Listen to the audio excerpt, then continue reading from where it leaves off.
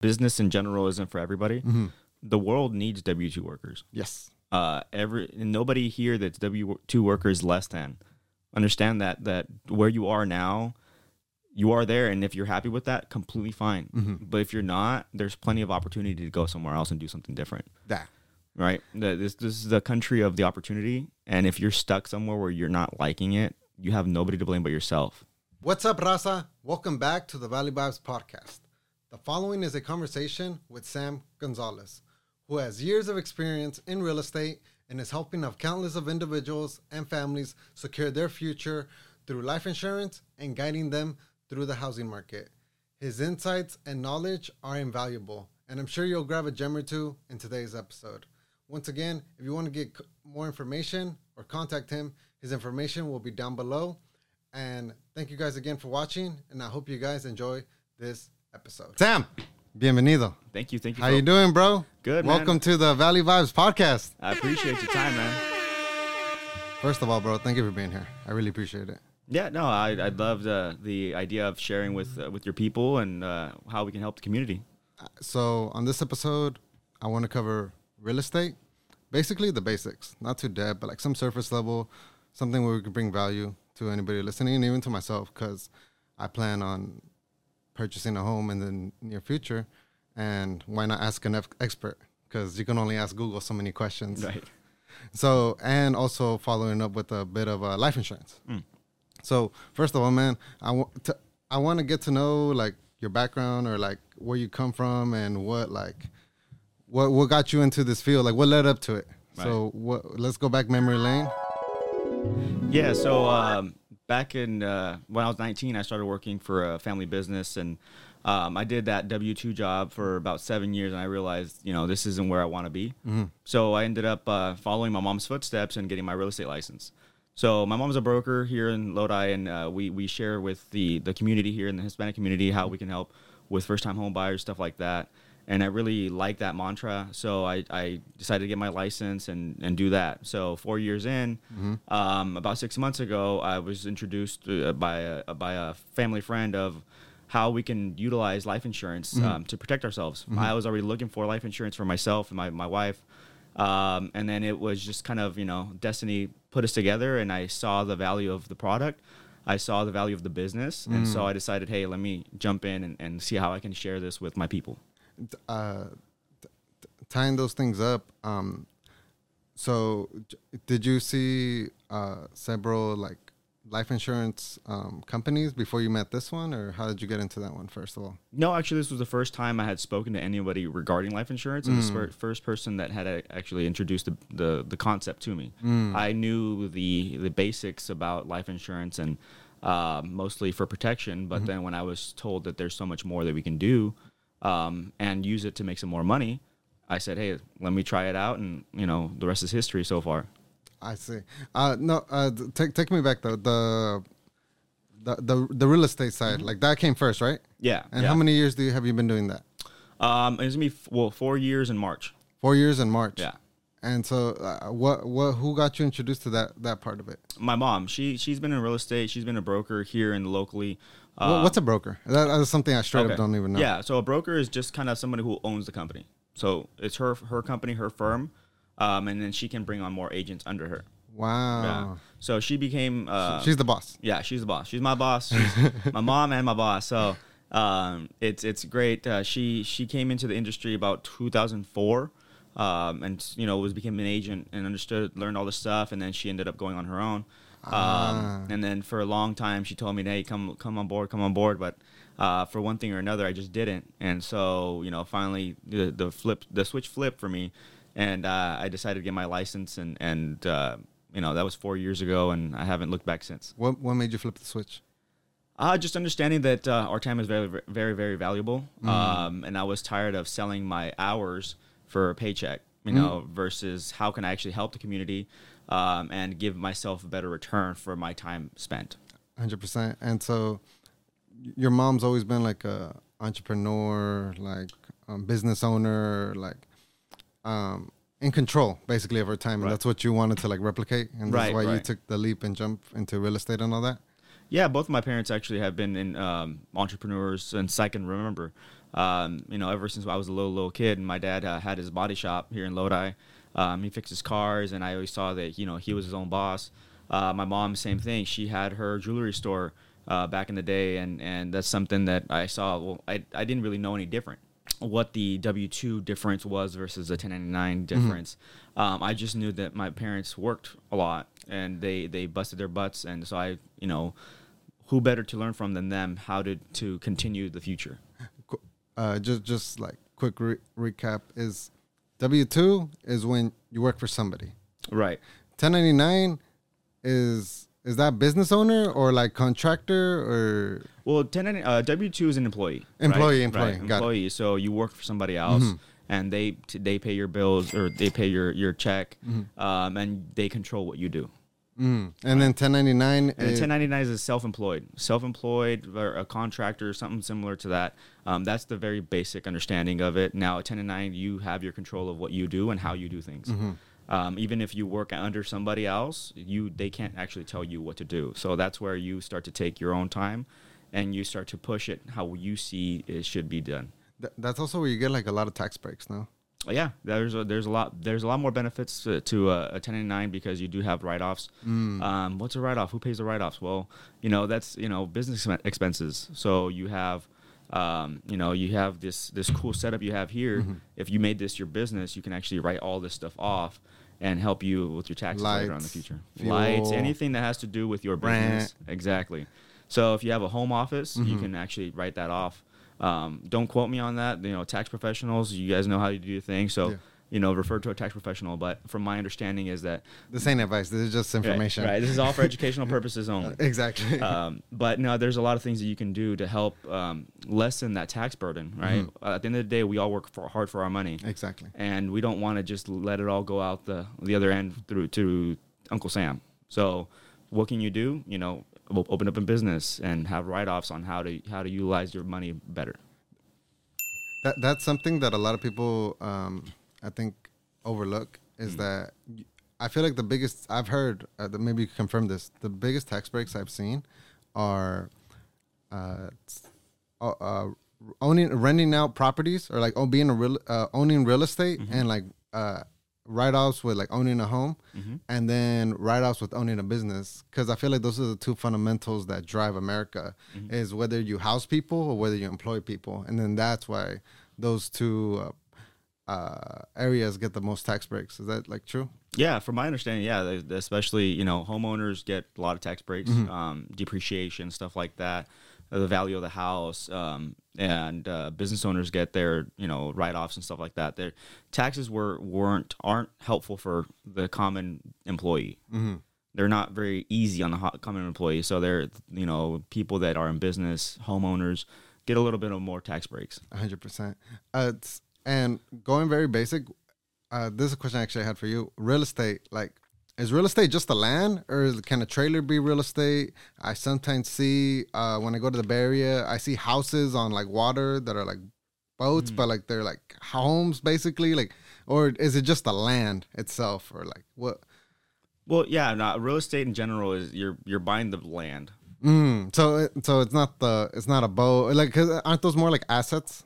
Right, that's just undoubtedly an asset. Like I'm assuming like you're talking like houseboats and stuff like that. Yeah, houseboats. I've never dealt with one personally, but I'm assuming that it's going to be just kind of like a car, like a boat. Got you. Right? Yeah, and also like a trailer too, right? That's like a manual. So if you have like a mobile home, usually they're not considered real estate. I see. Unless they're fixed to the property. I see. But and a big difference is like they're somewhat cheaper, but they don't appreciate in value really. No, they're the manufactured homes are kind of hard to get funding for. So a lot of them are out of pocket. So that's why I believe that most of them aren't very expensive. I mean, they're still expensive, but they're not like a home. Because you're not actually buying anything other than the house, and you're kind of renting the space that you put it in. I see. Right, mobile parks are amazing. They're actually a really, really amazing real estate investments, but the mobile home isn't. I see. So the ones that are winning are the ones that are buying the lot and renting out every space to those homeowners. Yeah, that owning the royalty, like almost like a royalty, because it's you're just borrowing my land and Right. you're renting the space out to Yeah. them. Wow. Buying a home, man. So no, obviously we need a loan, Mhm. but to get a loan, like what's involved? Like work history, credit to debt, down payment, like what? So like let's start off with like credit. Like what realistically, what banks will work with you? What's your credit scores got to be at minimum? Well, there's a lot of programs available. Mm-hmm. Every single county, every single area has different programs available. You see, I didn't know that. Yeah. So the good thing is that in if you do just broaden it, Uh-huh. for instance, like a FHA loan, so a federal housing, excuse me, government backed loans. Yes. So you have a lot less restrictions, a little bit easier access. So I'm not gonna get too much into the weeds of the numbers, but Because it varies. yeah, they vary. Yeah, So yeah. you have conventional versus FHA, a lot of different programs. But the most popular one is FHA, right? That's the one I see here thrown out a lot. Is that the one? I wouldn't say it's the most popular, but it's the most accessible. Right. Okay. So- More people can obtain that one. Right. 100%. Right, because it's less down payment, lower restrictions, lower guidelines, which is amazing. Because nowadays you're looking here in Lodi for a 3-bedroom, 2-bath, you're looking anywhere above $400,000, and not anybody can just afford a $400,000 payment, right? So you're gonna be able to get qualified for a FHA loan that allow you less restrictions. So for a credit score, you're looking anywhere from a 580 up. 580 up. So you're 580 and up, you're in the green. You're in the green. You're in the yellow. Okay. So when you're up, you go 580 to 680, you're kind of in the yellow, but you still have a green light to get something. Ideally, you want to be 700. 680 up. 680 up. That's when 700. the terms start getting Right. better. But it's never a bad time to start looking. I see. Right? Because everybody thinks, oh, I'm not going to look until I have a 750s credit score. Don't do that. Because you don't know how long that'll take, and you don't know what other things you need to do in between. So if you're ever thinking, okay, I want to buy a house, whether it's in a year, 2, 5 years down the road, I would say speak to a professional. Let me guide you to a professional that can actually teach you what you need to do and see where your current situation is and what goal you need to meet. And they'll actually plan it out for you and help you get to that goal. I love that. So moving on to the next thing is, all right, so these loans programs, 580 minimum. Now, debt, man. Like, people have debt. Most people have debt. And I hear a lot of mixed things up in the air. Some people say it's good to have debt because then the banks know, like you're a good borrower because you make your payments and stuff like that. Other people say like you shouldn't have debt at all because like that counts against whatever you do have. So like how do like banks, real estate agents, like how do you guys like look at that debt? Well, for us as real estate agents, we don't really focus on that side. We actually we have our lender partners guide them in that aspect. But in the understanding of debt, there is always good debt and there is bad debt. Major credit card debt for whatever purchases that you don't really need, that's bad debt. But if you have a property in your name, or you have a property that you owe $250,000 on, that's a good debt because that's actually an appreciating asset. You can actually rent that out, offset some of that cost. But there is definitely good and bad debt, and the lender will actually tell you what is and what isn't good and what you should and shouldn't pay off. Because not always, if you say, okay, I have $10,000 in credit card debt and I have these student loans, XYZ, I'm not going to get a loan until I pay all that off. It's not always the case. Again, with your lender will actually tell you, hey, pay this one off or pay this amount off on this credit card, and it'll help you more than paying off the entire credit card. Is a car a depreciation asset, or is that like good debt or bad debt? No, that's okay. It's a fun debt, but it's not in terms of qualifying. It's actually one of the worst ones you can have. Really? Because they take into consideration what your monthly payment is.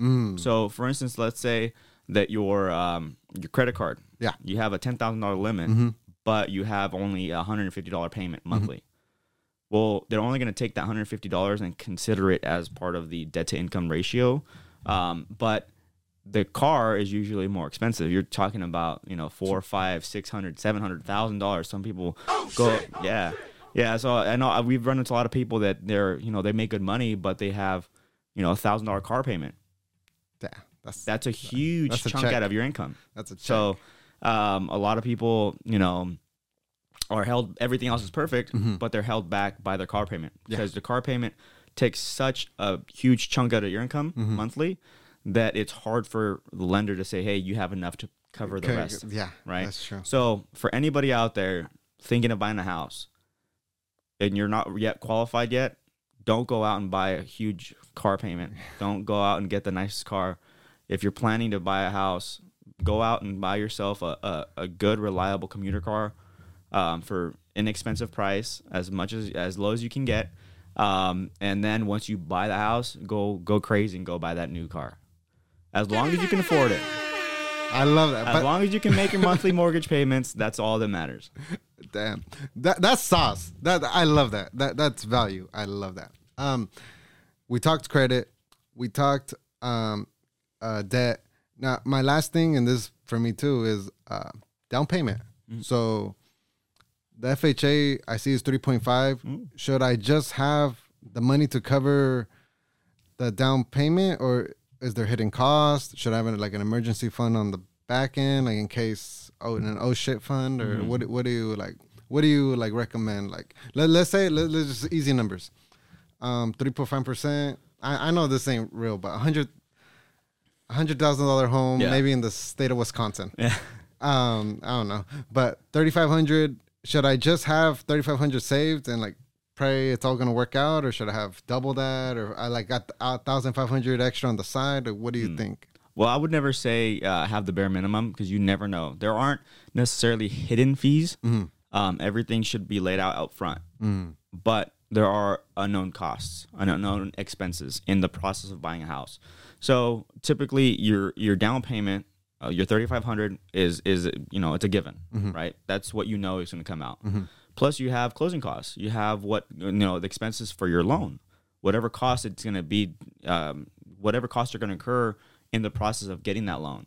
You have appraisal fees. You have home inspection costs. And that comes out of the buyer's pocket? Right. The appraisal and the home inspections usually come out of the buyer's pocket up front. Yeah. The rest of the fees come out through the whole end of the process, which is amazing because it allows someone the ability to look into the house, understand what the house looks like, how the bones, are they good, what issues does the house have, and then in that case they like it, they move forward with it. And if they don't, they're only out their home inspection and their appraisal. And they're not signed up to a big ass commitment, or like tied up, money's tied up and all that.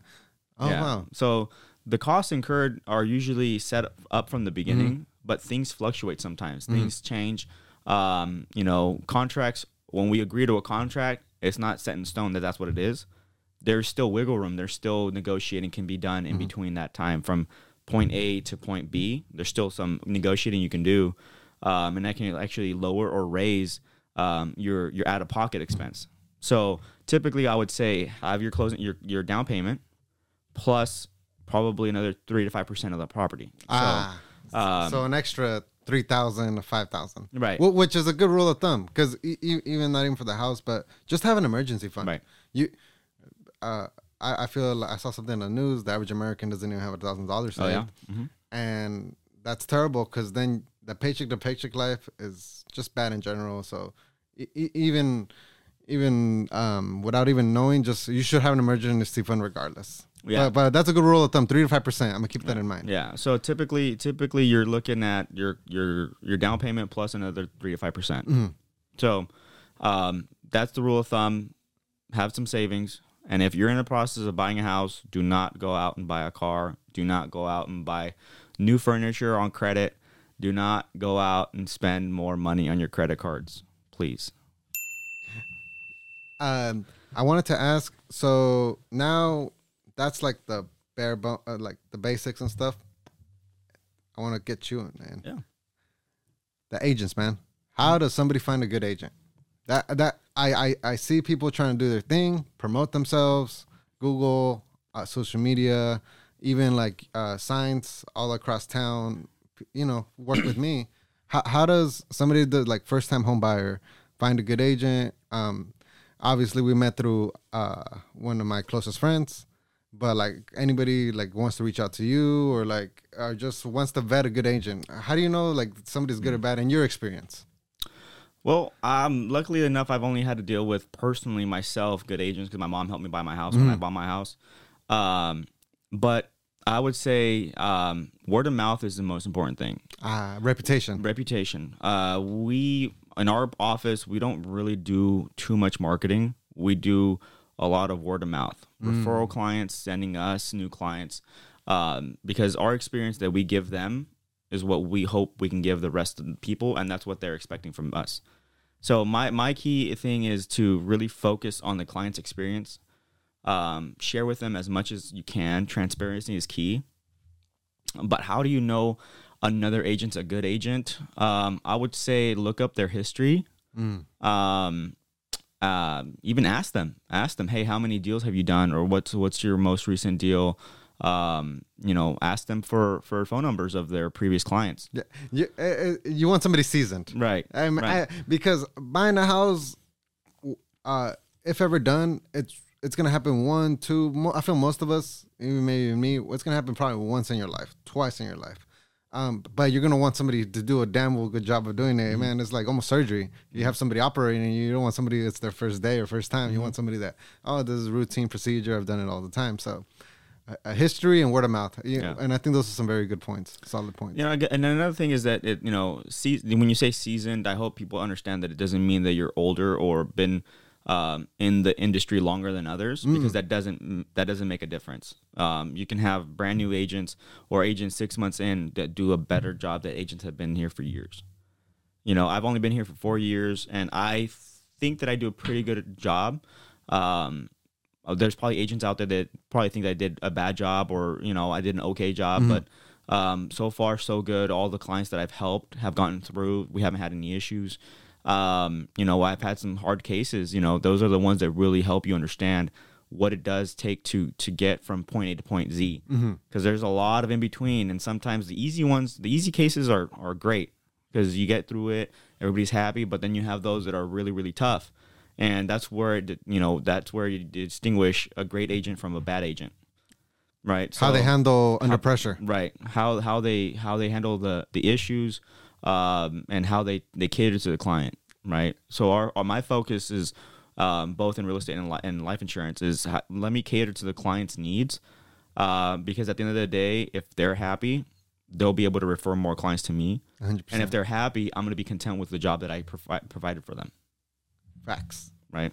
Facts. What's a common issue people come across? Like, what's something that you see, like, it's like normal, or like it's something that like it's almost expected sometimes, that like, or is it case by case so different?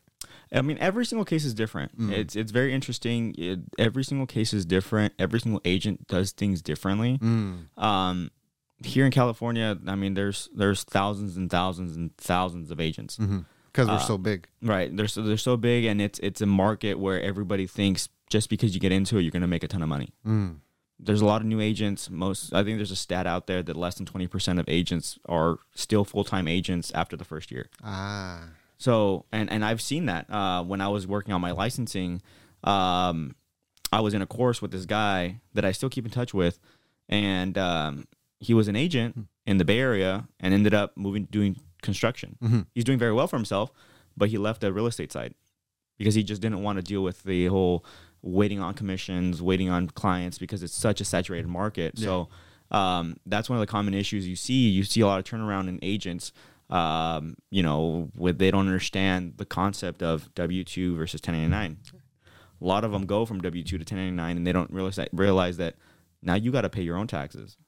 You got to save up. Even every single check you make, you got to make sure you save up for your taxes. It's one of those things that, understanding the common thing is one of the common issues that you do run into sometimes is there are some agents that are very, very poor communicators. Like not transparent? They're not transparent with what's going on. They don't answer your phone calls. You're in the middle of a deal, and they're not answering your phone calls. And it's like we're on, all of our deals are on a time crunch. So when there's an issue and someone doesn't answer you, then it becomes very difficult. Time is money, baby. Time is money. And then every day that goes on, it can be more money.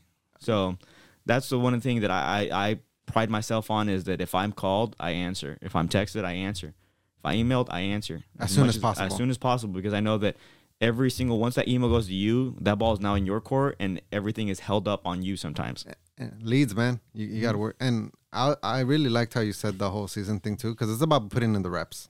It's not really about how much time you've been in it. Have you been putting in the work? And a big misconception that people, I think, do see is real estate, or when people say things are saturated, things are too much, and it doesn't work out for them, I just don't think you're not good enough.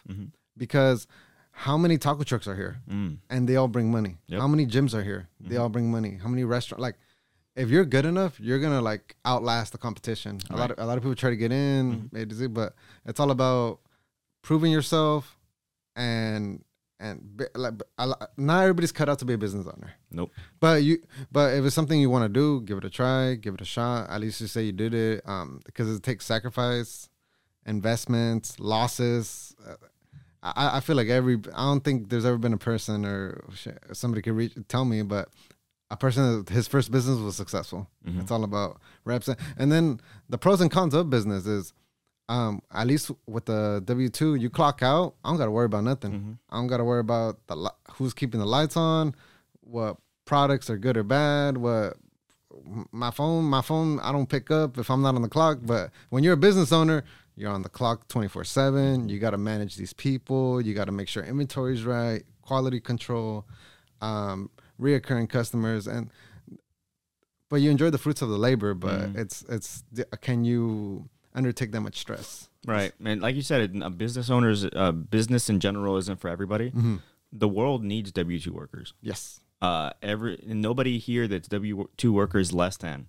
Understand that where you are now, you are there, and if you're happy with that, completely fine. But if you're not, there's plenty of opportunity to go somewhere else and do something different. Right? This is the country of the opportunity, and if you're stuck somewhere where you're not liking it, you have nobody to blame but yourself. I love that, man. Try somewhere else. Stop being content with where you're at, and that'll give you an idea of, okay, 2-3 places don't like you, or you don't like them. Something else is an issue. So never be content with what you're doing if you're not happy. That whole "it's not you, it's me." It's also like some people work good with others, some don't. Some like labor, others don't. It's also this is why at a young age, if possible, it's good to try out different things. Yeah. And like, this is not like, people look at me and weird and crazy because I like the fields, farm labor, field work. They're like, I could never, like, that. How could you do that? Sun, backbreaking work. And then I look at my brother, who's he likes the kitchen, the kitchen, burgers, food, customer service, and I'm like, man, you couldn't pay me enough to do that. Right. Like so everybody's different, but you don't know till you try. You don't know till you try, and but it's also finding, like, it's life's journey, finding yourself, and just also just being happy, like, because you don't need I think the one thing that really messes us up is social media, that we feel like we need all these materialistic items to make us happy. But not really. Like, as I'm getting older, I'm starting to realize, if I'm healthy, my parents are good, my loved ones and friends that I care about are good, life is good. Like, there's very few things that can bring me down. Like, very few things. And I feel like that's really what is important in life. Yeah, and that's amazing. You have that mindset. Having that mindset, you're already a winner. Because the little things can't bring you down. So many of us see social media and see that very successful business owner, or that very good-looking person, and you put yourself down immediately. Oh, I don't look that good, or I can never be that successful. Don't ever think like that. Everybody's path is different. Be happy with who you are, and if you're not happy with who you are, fight for it. Fight for those goals. Set yourself goals and meet them. Always know you have the control of where to head and direction. You might not have the control of your skin color, where you're born, who you're related to, but you're in control of your body. You're in control of how much money you can make. You're in control of where you live. You're in control of who you pick as a partner, where you want to work. Like there's things that you can take control of your life and better yourself if you really want to. Oh yeah, no, that's a big thing, because so many people nowadays they give up control as soon as something goes not their way. Facts. And most of us have that control, most of us should have the understanding that you have unlimited amount of resources nowadays. Internet gives you so many things. As much as it gives you bad, it gives you good. It gives you opportunities to find something different. Find that new, workout routine that you're going to like and you're going to really enjoy doing. Find that new business model that you really, really want and appreciate the concept and you want to push forward for. There's so many things out there. Now it's all in our hands. It's all in our hands. You grab that phone, you pick up the phone, you find who you want to talk to, reach out to them. At the end of the day, that's all you can do is keep trying, keep pushing forward. Like Gary Vee said, you're one call away from changing your life. Yeah. How long have you lived in Lodi? Well, I was born and raised in Lodi. Born and raised, yeah, native. Yeah, I was born and raised in Lodi. I actually bought my house in Lockford, but I'm like right on the border, so I'm still a Lodian at heart. Do you remember when there was a Mervyn's here? Kmart? Yeah. Yeah. So, obviously, if you bought because my parents bought a property in the early 2000s, and now it's from what they bought it to what it's worth today. It's like skyrocketed. Is there people have this misconception? It's almost like I feel like people look at the housing market like the stock market, like buy at the dip. Mm-hmm. Is there ever a wrong time to buy? There is a wrong time to buy depending on what your situation is. So we typically, especially because we work with first-time home buyers, we advise if you're renting a house and you're tired of paying that rent and you know that they're going to keep raising your rent every single year, then why not take the plunge and sacrifice whatever you need to sacrifice now to save some money to buy that first house? As long as you can make that payment, and if you can make that payment for the next 30 years, then you shouldn't worry, right? There shouldn't be a wrong time, even if the prices are higher, interest rates are higher, right? Because at the end of the day, interest rates go up, prices come down. And vice versa. Like we saw this past couple of years, the interest rates were super low. But the houses were very expensive. And so, when the last year when the whole COVID market was crazy, the COVID market was, everybody thought the market's going to crash. The market's going to crash. It did the opposite. It skyrocketed. Everybody was working from home. Everybody was leaving the Bay Area, especially here locally, leaving the Bay Area to work remotely. So they were buying houses, Lodi, Sacramento, Elk Grove, and the prices were skyrocketing. Interest rates were near 2%. So, historic lows, and we were seeing incredible skyrocketing prices, but people were still buying because they still wanted a house. Yeah. Now they're waiting. They're like, a lot of them were waiting for the prices to come down. Prices came down slightly, but interest rates gone up. So at the end of the day, which one's the right one? There's no right or wrong time for someone who's looking to buy their first house. And there's also pros and cons to this. Renting, owning. Like the one thing about renting is maybe you don't worry about the maintenance, you don't worry about the lawn, you don't worry about the taxes on it, the plumbing sometimes, but also the big downside with renting is like whatever it is, whether it's $1,000, $1,500, $2,000, you're never gonna see no return on that money. And then when it comes to buying a house, this is what I learned from my parents. You can even like build up equity in a house and take that out for an emergency, maybe for even like just wants and needs. So it's all a situation, right? Because there's also flexibility. Like with rent, like you're kind of mobile, I guess. You could also like switch to you can move around remotely, but with the house, you're stuck there until you find a buyer, close the deal. And I see it all as pros and cons, but on the surface level, I think investing and putting your money into something long-term, especially if you're going to like live here for the next 10, 20, 30 years. What do you think about from the small town it was to what it is today? I still consider it small, but like, do you see the housing market going up and up? Because I honestly see like Lodi is going to become like the next Napa. Like, Well, it's funny enough because I'm gonna get a lot of flack for this from my wife, but my previous job was in the grapes and wine industry.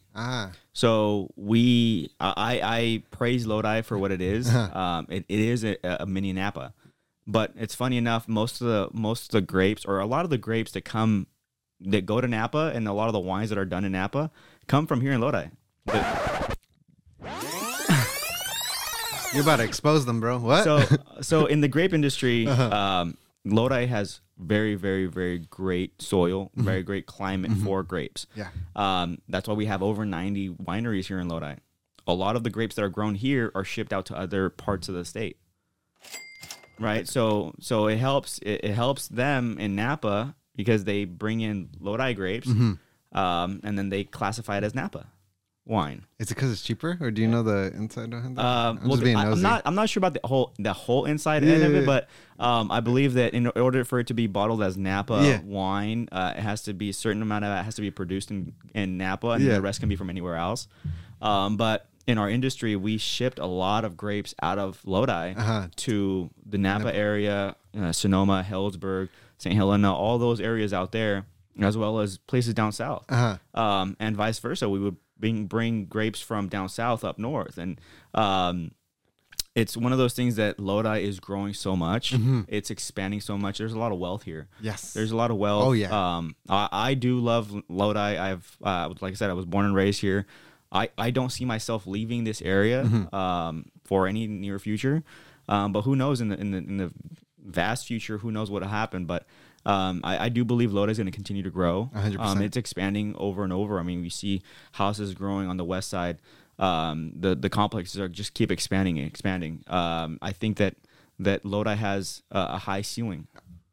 Literally high ceilings. The houses over there, I think Lower Sac, it's like they stopped going across. Now they're just building up because they're like, nah, we need to put more people in these properties. So right, stack them on top of each other. The ones by Costco on like the Harney Lane area. I'm like, and I remember when none of that was here, and to see it now. Yeah. But I love it because it's almost like I remember we used to have to go to Stockton or like Elk Grove, Sac, like for like the bigger stores. Now it's all the Costco here. Right. It's all, the only thing I request is a Chick-fil-A and a Best Buy. Okay. Yeah, that's very true. It's funny because, like you said, we were back in the day. You wanted to go to the mall. You had to go to, want to go to shopping somewhere good. You had to go to the mall. We had a Target and a Walmart, but now we have the Costco here. We have, hopefully soon, that bowling alley. Waiting on it. Still waiting on it, Lodi. Come on, man. But no, there's a lot of great things here. It's a very family-oriented city. Yes. And I love that. It's really, it's a really calm city, but it has a lot of upside. There's a lot of downtown life. There's not too crazy downtown life, but you have a lot of nice things you can go out to do. Nice little restaurants. So I do think that Lodi is on the up. Yeah, 100%. There's still a lot for more growth.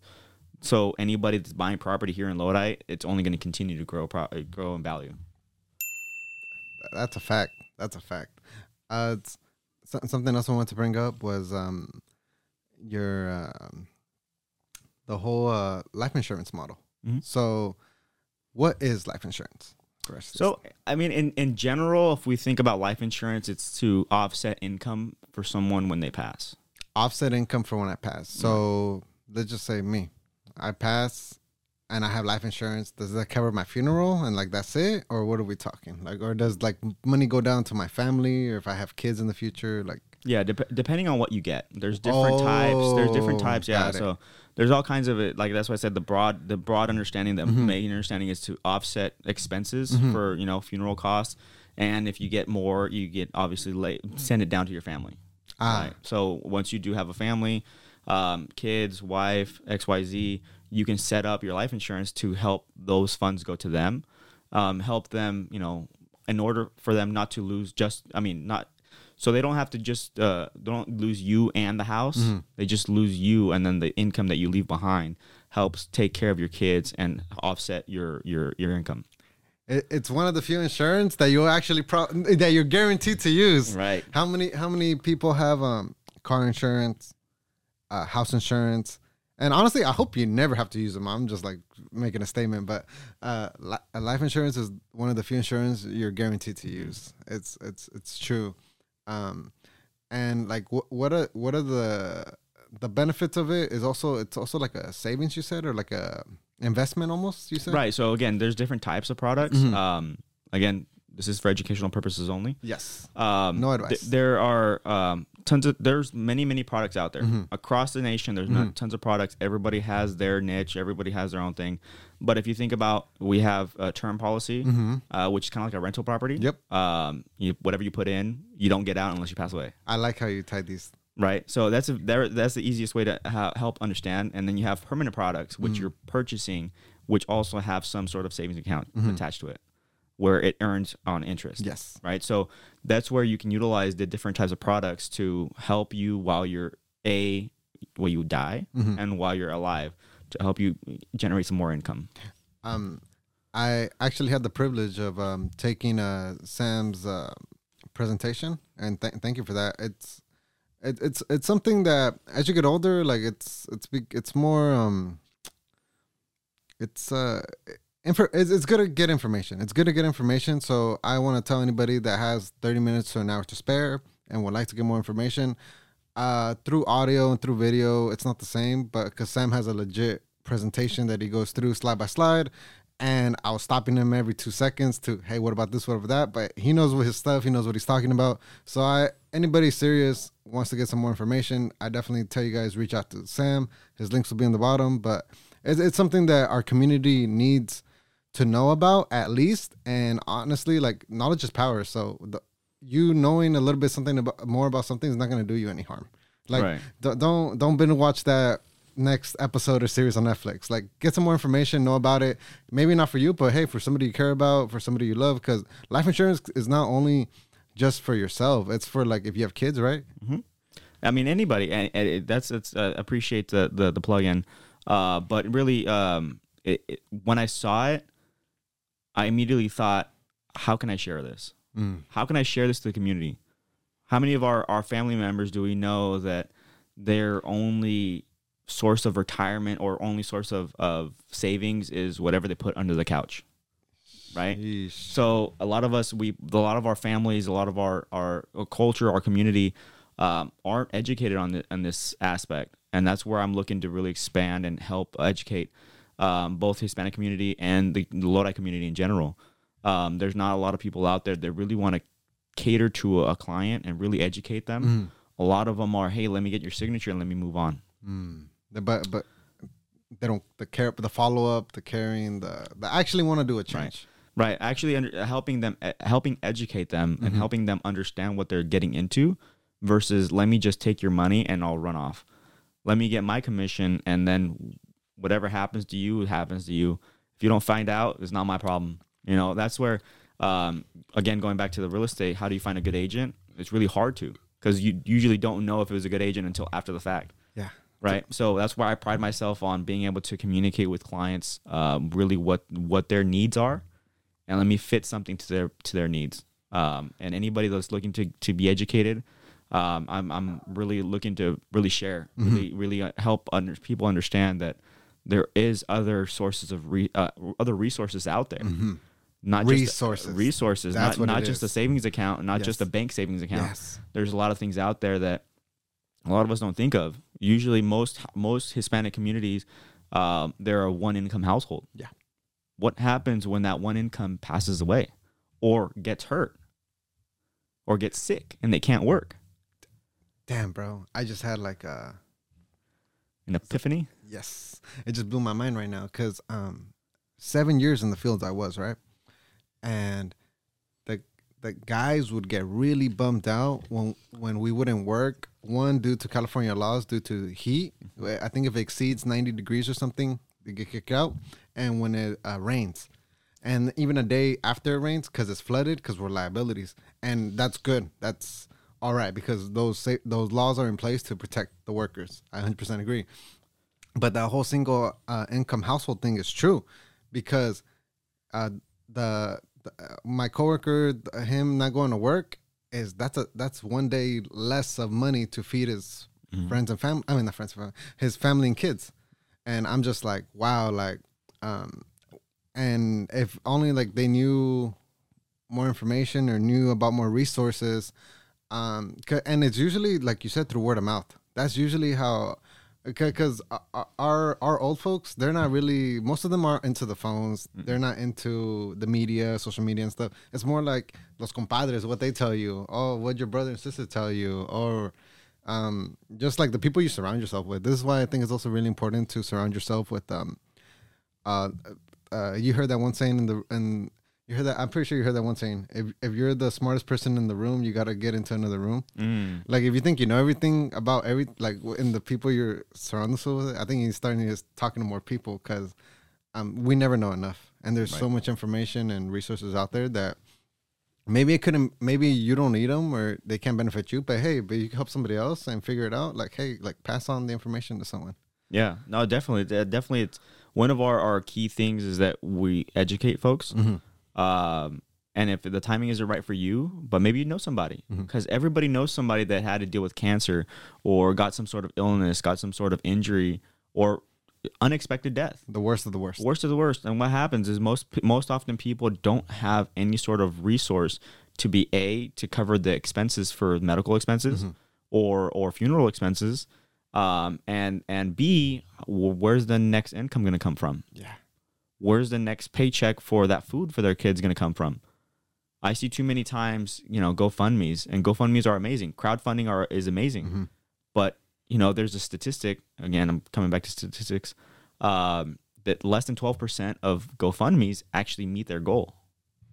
Yeah. And about 16% get nothing. It's because when shit hits the fan, that's when you really see who your friends are. When things get real, when like everybody's there for the party, everybody's there for the night out. When you're down, that's who you see. When you need money, when money's involved, even somebody's time, that's when you really see like who's down with you, who's not. And it's sad because I know exactly what you're talking about. When something tragic happens, a lot of people don't show up because he was a good guy, or she was a good girl. Boom, that's it. Like, yeah. And then because everybody moves on and goes on with their life. So the least you can do is set up some type of like plan or have some type of pathway for like, hey, I'm gonna set you guys up. I don't know what you guys go. I'm not telling you guys to go left or right, but here's at least the tools you need to move on. Right. And I think that's what we should all like strive to. Like, just set up the next generation for a better future, not like with some crazy debt or some crazy stress. Because that's also another thing that hurts a lot of us as individuals is like the stress of like it's a hard time to go through when we lose somebody or something tragic happens. So yeah, one of the things that it's amazing what this product can do for people is that it allows them time to grieve. Right? How many people?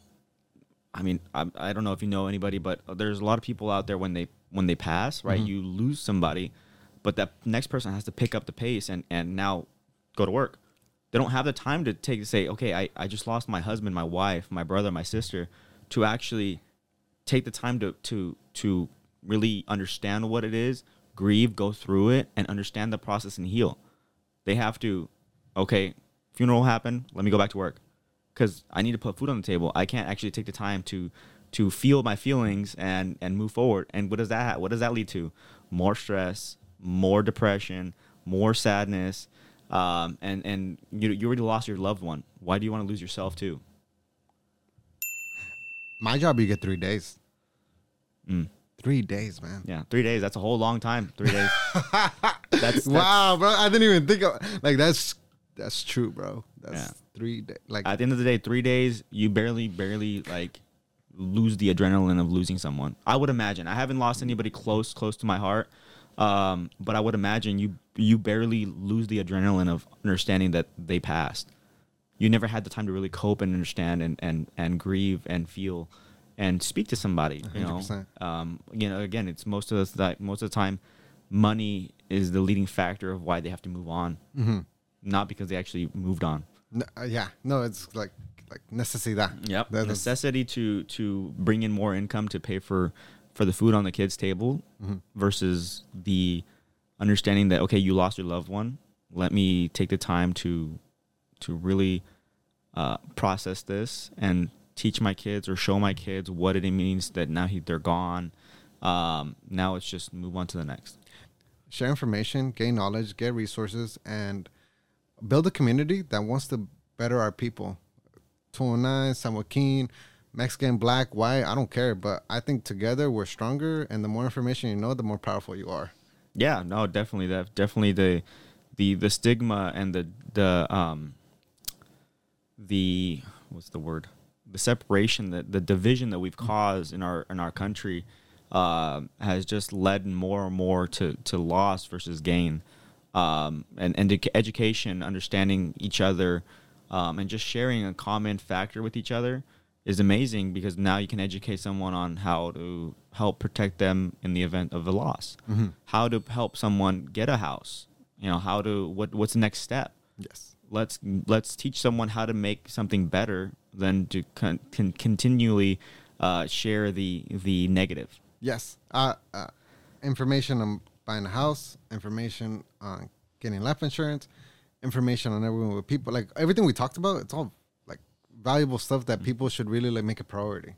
But we're such in a consuming stuff that doesn't better us. And almost this is just me going with like my whole conspiracy shit. I almost feel like the government wants us to kind of be separated and like divided and them there, us here, and I'm just like nah, because there's no, it's not better. It takes what's someone saying? It takes a village to build a community or to raise a family, or something like that. Yeah, the village. It takes a village to raise a kid. Yeah. But I mean, in general, it takes a village to raise yourself to understand. Because I don't know everything, like you said. You're in a circle of people. You want more education? Go to a different circle. You read a book. Get on a podcast. Watch different videos. Everybody has something to share. And that's one of the things that I realized getting into life insurance, that there was so much more out there that isn't shared to the common people. It's shared amongst the wealthy, right? Life insurance is used by the uber wealthy to continually raise their wealth. It's almost like secrets of the rich. Secrets of the rich. But we say that, but it's not really even a secret. No, it's just we haven't been told it. Yeah, you only know what you know. And unless you become the change in your generation, in your community to like, it stops here. We're going to do better. We're not going to be a statistic. We're not going to end up where we started. We're going to move forward. I might not make a touchdown, but hey, if we started at the 40th yard line, I'm going to make us to the 30th or 20th. And then my kids are going to make it to the 10th. And like maybe they'll score, That's how I look at it. And it's amazing what products like this can do for generations. Building generational wealth through life insurance is something that I didn't know existed. And now when I run the numbers and I see what you can do for kids, for their retirement, it's just astronomical. It's something that you would never even think could be possible. For a low monthly contribution, it's like mind-boggling what time can do for our kids and for our families. I want to ask you, man. You're really smart. You're educated, and you come from a great home. Your parents are both like successful business owners, from what I hear, and that's awesome. How have your friends and like your partner influenced you? Like, do they support all this? Like, do you get a lot of support? Because you're very confident, and I love that. I feel like I do. I feel like I do get a lot of support. A lot of it is from my mentorship. I've been able to get a little more confident in how I can share with people. I can tell you from day one, I was terrible at it. Public speaking is very, very difficult. It's something that I'm learning how to do a little bit more and a little bit more. We're on the same boat. Yeah, we can never get perfection, but we can definitely get better. 1% better. Yeah, right. Every single time. But no, I've luckily enough, I've had a very supporting household. A very supporting circle of friends. The amazing thing is that just sharing with them is support enough.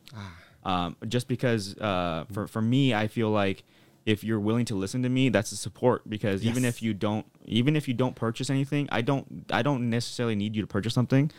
But if you hear me out and you give me feedback, that's support enough, because I know everybody's time is valuable. And if you're taking 30 minutes to an hour out of your day to listen to me, then that means you support me and you believe in what I'm doing.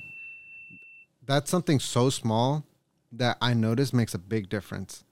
Whether I'm opening up or I'm just listening within my friends, sometimes you just want to like an outlet, whether it's a close friend, a family member, your partner. Even though I know they can't do nothing about it to change the situation or to change the outcome of what's going on, just having that outlet that I can talk to you, or like having somebody that you come to you and not feel judged, or like that is support. Being listened to and like being able to talk to somebody without like getting put down, neglected, all that. That you're so right. That is a big, powerful type of support. Yeah, no, definitely. Through life, you start to see different things. You hear different quotes. One of the things that I'm learning for myself is that men and women think very, very differently.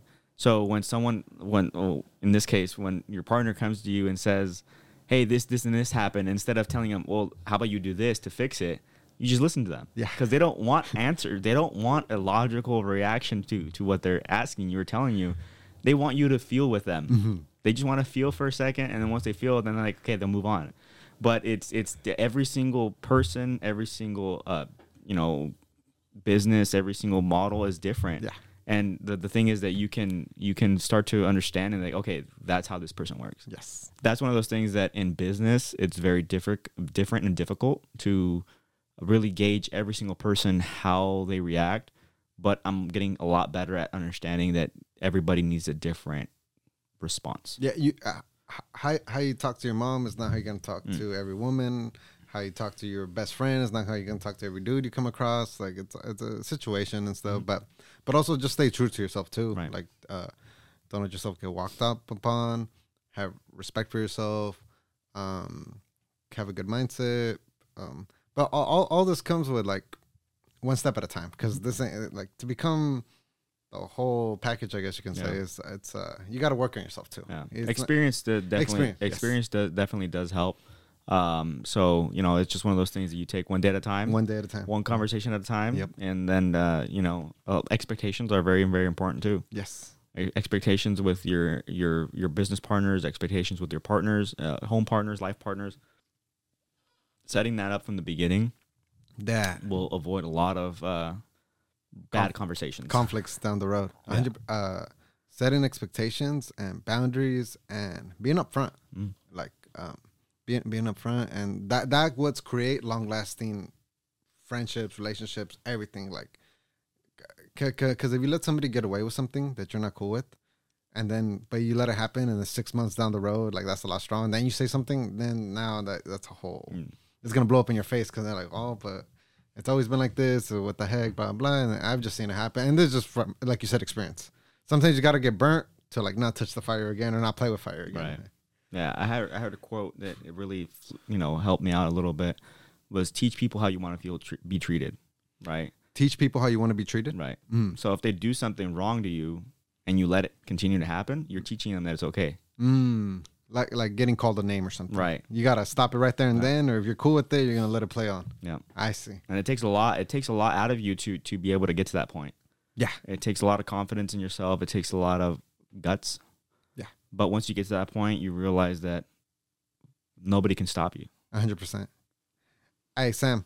Well, thank you, bro. Yeah. This was really dope. I honestly, bro, I learned real estate, life insurance, how to become a better person. Thank you so much, bro. Like this one's gonna be fire. No, I appreciate the time. No, this is really cool. I really appreciate your setup. I love the time that you set up for me. I mean, you really took care of me on this one. I all your guests, I'm sure they get the same treatment. You got really, really good customer service. I appreciate that, man. You got a lot of things going for you, and I know this podcast is gonna be big. I know you're doing very well on it. You're really focusing on it. You're putting in the time. And this is just going to go across the board for all your future endeavors. I feel like you got a really strong head on your shoulders, and I'm really excited to see what the future has for you. Hey, man, you're a G, bro. Appreciate you, man. Yeah. And likewise, man. Everything you said, tenfold, and we're going to come up together. Yeah. Anybody that helps me now at ground zero, I'm bringing them to the top with me. Best believe that, bro. Thank you, man. No problem.